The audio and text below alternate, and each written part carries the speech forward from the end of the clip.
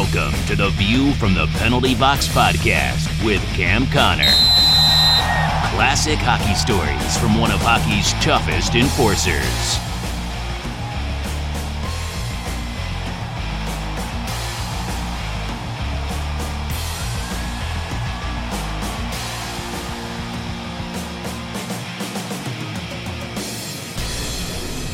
Episode 19, I'm Cam Connor with my son Chris.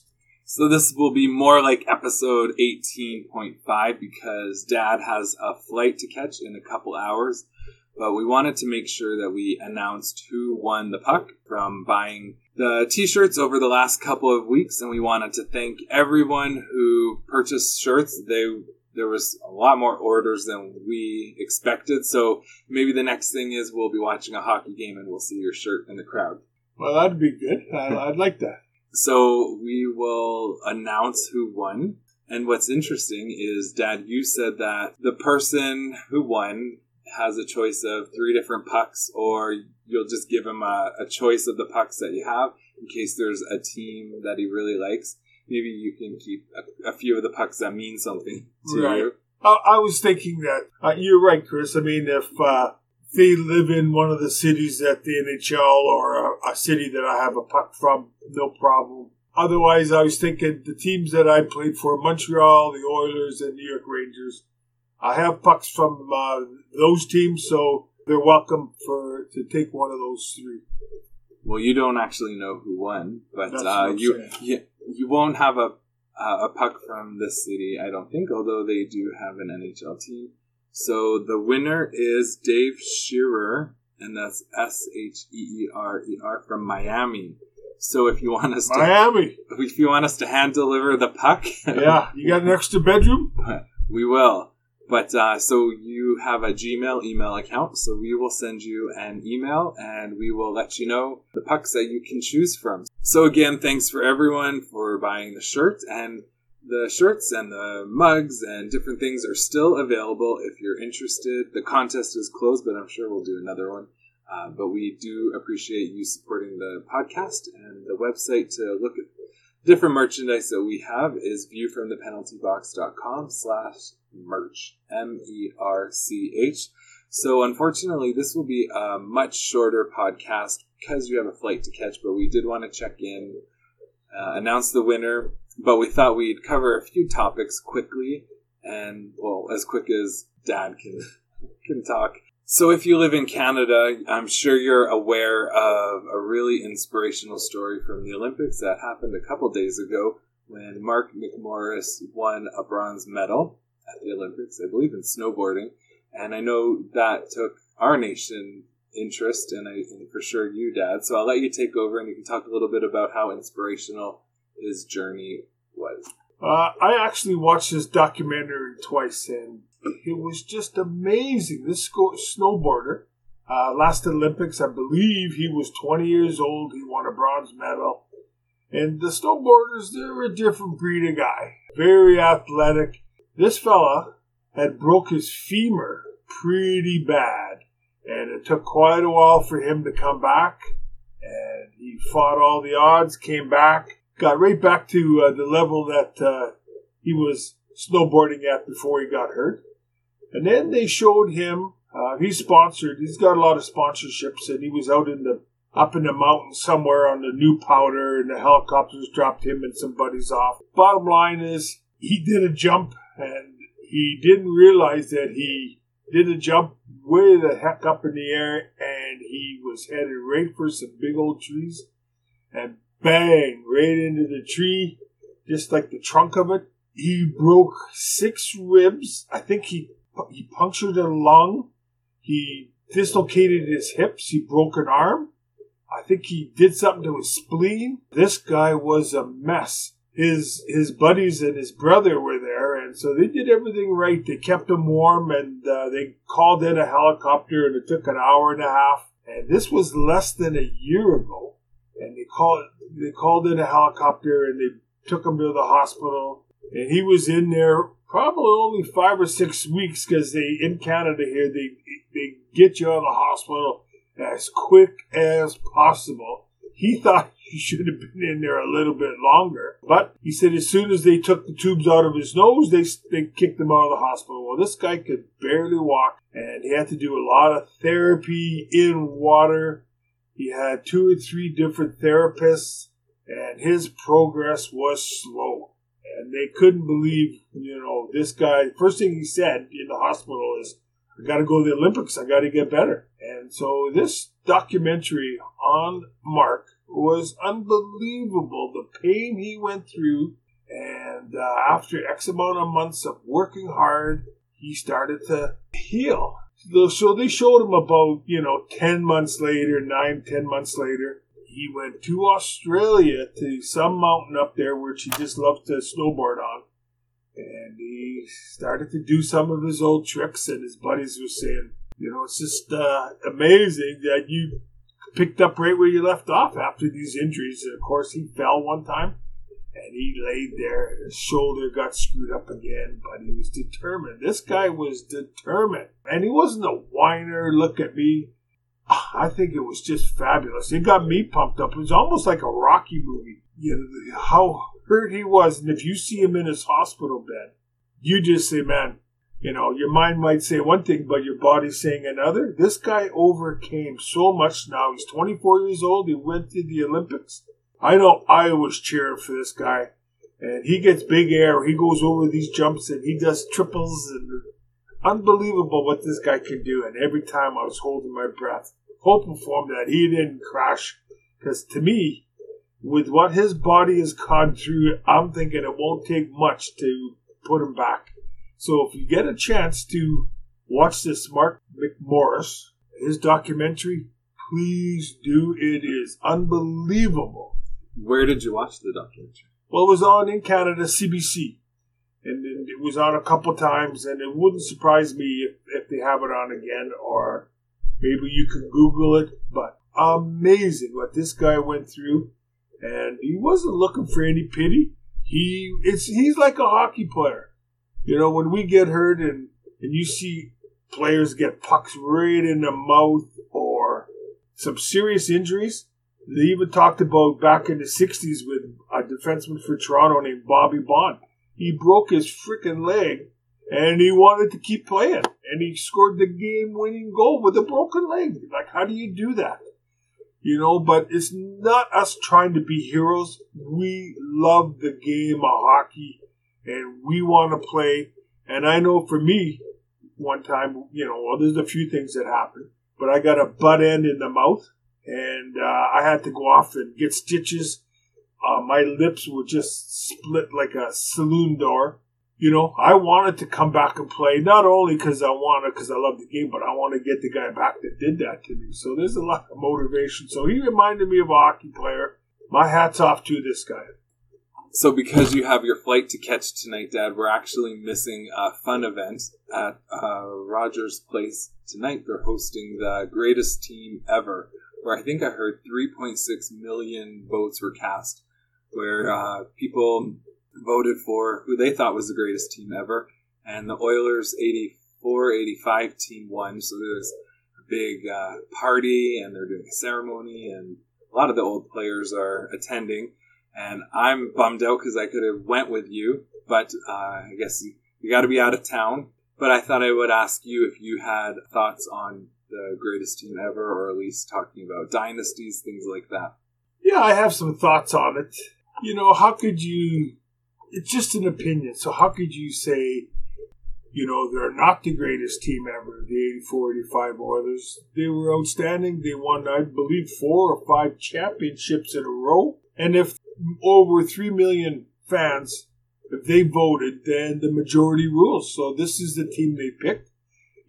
When I look back, I don't think today you're going to see any more dynasties in the game of hockey. With salary caps, some of your great players, they have to trade them and bring in some younger players that don't make as much. And I don't think you're going to see see a team that is a dynasty that's going to win 4 or 5 in a row like you did back in my day with the Montreal Canadiens. In the 70s, they won 4 Stanley Cups in a row. And I believe the season before I got there, or the season before that, They only lost 7 games all year. That was an unbelievable team. So, they would have been right up there in the fan voting. You look at the Islanders, they won, I think, 4 years in a row. I believe that was the early 80s. And what a team they had. They had guys that, if you want to play physical hockey, they had Bob Nystrom, they had Gillies, they had a couple other guys that you want to play that type of game, we can do it. They had Brian Trottier, they had Mike Bossy, they had guys that could score, Butch Goring. So they could play any way you wanted to play. They were an unbelievable dynasty. And they had my good buddy John Tonelli on that team as well. John and I played together with the Houston Aeros. That guy just puts his head down and works the whole time. So, I'm sure it was close between my era, and I really don't know if they go back into the 16 level. I'm sure there was some dynasties back in that day. So, hats off to the Oilers. I just wish I was playing on that team so I could have been part of it today instead of possibly sitting in the stands. And we just wanted to take a quick second to thank our sponsor, SeatGeek, for, again, sponsoring our podcast. So if you're not familiar with SeatGeek, they are an online company and they have an app and they help you find the best seats for concerts and events and sporting events. What they do is they look through all the different ticket sites and they will aggregate the best deals and the best seats for you.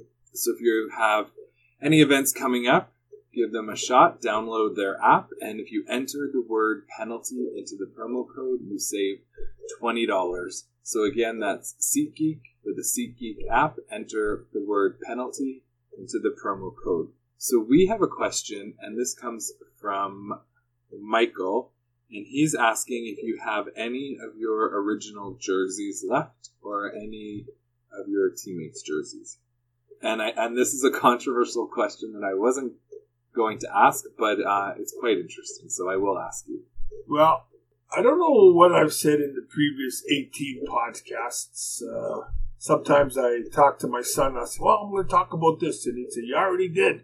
So I apologize if I'm repeating myself. If you've been following, my podcast from day one, if you haven't, then you probably haven't heard it for sure. But when I was a young kid growing up in Winnipeg, I didn't go to many hockey games, but when I would go to some of the junior games and somebody broke a stick, other people would always get some broken sticks that they would give the kids, and I did my best to get a broken stick and never got them. Never would give me any. And so as I turned pro myself, now I have access to a lot of great players' hockey sticks. And so I started collecting memorabilia before it was actually popular. So I had a fair amount of sweaters. I know with the trainers, they've always been underpaid, at least back in my day. I would never steal anything off the hockey team. You would just have to talk to the trainer, ask if they had extra sweaters, or if you saw some sweaters hanging up for a year or two and ask what they're going to do with it. They would sell you these things. So I would buy some of the jerseys that I had through the trainers. I know that there were sporting goods stores that would buy whatever the teams were selling, and then they would resell them. And so I bought some Minnesota Fighting Saints, which I think is the best logo ever created for a hockey team. Just love the Minnesota Fighting Saints. And, I collected practice jerseys. One of the trainers that worked with the Rangers, I asked him if he had any old jerseys, and I'm talking about in the 50s, and somehow, I don't know where he got them from, but he gave them to me. And when I look at them, they were the most ripped up jerseys from the 50s I ever saw. But then I talked to other people, and they say those ones from the 50s are hard to come by. And the ripped up ones, those are ones from back in the games when the sweaters used to get ripped and so on. So I've actually sold a few of these ones that I thought had no value at all. And I was pleasantly surprised they sold so quick as is. So I've had and sticks. I probably still have 60 sticks at home. I've got team autograph sticks from the WHA. I made the World Hockey All-Star team, and I've got every player in the All-Star game on our team signed off on it. So, and then I played in the Heritage game, which the NHL, when they talk about the first outdoor game, they never mentioned Edmonton and the minus 30-something below game we played that day. And that was in February of November of 2003. It was the coldest game you ever saw. But I guess the NHL, they don't count that because they didn't think of it. And it was the Edmonton Oilers that actually came up with the idea of let's have an outdoor game. So they did all the work and they put it together. The NHL said, yeah, you can do it if you want to. But because the NHL didn't think of it, they don't count it as the first outdoor game. In reality, it was. So I've got, when I played on the Montreal Canadiens, I've got all the great guys on our team have signed their old wooden sticks. So when I played in Montreal, we had wooden sticks, and I have a bunch of those. So I brought in Lafleurs and Lapointe and Savards and other Robinson and other great players and had them and the whole team sign off on this. Plus, I have a lot of other stuff. And then I've collected my jerseys, and again, I've said practice jerseys. So I have a fair amount. Unfortunately, I did have someone come into my house who I knew as a real close friend, and he stole some of my jerseys, and he actually put it on eBay and sold them. So which ones are they, in case anyone sees them, out of curiosity? Well, this was probably 20 years ago, and if I remember correctly, there were like some Phoenix Roadrunner jerseys of mine, and Houston Aeros, and New York Rangers for sure. One of my New York Rangers jerseys, which was pretty bad because there was a gentleman that when I played with the Rangers, I loved talking to the fans after, I honestly did. It's never on any Eagle trip. I just love talking to the fans that would wait outside for you. And there was this one fellow, his name was, I never forgot him, Bob Arthur. And he lives in Delaware right now. And he said, Cam, your career's coming to an end. Have you thought about what you want to do? And so we would chat, make a long story short. He said, you know what you'd be good at? You'd be good at computer consulting. So he kind of pointed me in the right direction. He didn't get me a job, but I understood what the job was about, and I went and knocked on doors in New York City. And sure enough, I found a company that was willing to train me, and I stayed in that field for 25 years, and I actually really enjoyed it. So as a reward, his favorite team was the New York Rangers. He lived and died with that team, and if I took him to a game, he wouldn't just sit in his seat. He would sit in the front of the seat, and he'd be bent over. He was following. He just loved it, and that did my heart a lot of good. So because he helped me as best he could, I decided I wanted to give him one of my jerseys that I had, and so I presented this to Bob, and he was so taken back, and he just said, thank you so much. And, it made me feel good that I made this guy feel good. So years and years go by, and Bob and I stay in touch. And one day, when I'm back in Canada, I get a parcel delivered to my house, and I open it up, and it's my hockey jersey, my New York Ranger jersey. And I'm saying, and it's a note from Bob, and I'm saying, well, why would he be sending this back? And his note basically said, Cam, you know how much I love this jersey, and everybody that comes in my house, I show them my New York Ranger jersey, and he said, I just love it, but, it's got your name on the back of it, and you have a son, which was Chris said right here. He said, and you have a son, and it should go to your boy. He said, it's his father, and as much as I like it, I think it should go to your boy. And that speaks a lot about Bob, it really does. So I gratefully took it back, and that was put aside for my boy. And of course, that was one of the jerseys that this individual took, and he sold that. So I always feel bad. So Chris, you're minus one jersey for sure. And how you actually know that the jerseys were stolen, and I know this story, is the person, and we know who it is, but we won't say who it is, you saw in the middle of the night come up from where we keep all the jerseys and things like that with a big duffel bag, and you basically thought it was suspicious, but you never thought he would do something like that, so you didn't question it, but we're pretty sure that's what happened. So if you see a New York Rangers jersey with Connor on the back, that's, I guess, an original, then that would have been mine, and that would have been yours. But no, it's out there now, and it's gone, and so there's nothing. I'm not saying I want it back. That's not what I'm saying. It is what it is, and like I said, it was 20 years ago. It's behind me now, but I don't really know why this friend would actually do that, but it's done. Now everybody knows. And on a positive note, you have a lot more, right? So we don't have to focus on the one that's missing. The ones that are missing. The ones. So I guess we will finish the podcast with one last interesting topic that you've mentioned a few times, but we never have had time to cover, and it was about being hypnotized in your career. Well, I'm going to try to present my story as organized as I can, but it happened, when I was like 20, 21 years old. So you got to recall a long time ago, 40 years ago. And basically what it was is I was playing for the World Hockey team called Phoenix Roadrunners, and we had a good, entertaining team. And I talked about the coach, Sandy Huckle, who he didn't do me any favors whatsoever by being my coach, especially as, coming out of junior. And I had a lot to prove, and he just sat me on the bench pretty well for 2 years. So after sitting on the bench, and, when it got rough, he'd throw me out. And it was just really not a very good environment. I would sit on the bench and not play most of the game, and so... I start to, as a young guy, I'd start looking up in the stands, and I really wasn't paying attention as I should have been focused. Had you, been part of the game and having shifts every second or third line, you're part of the team.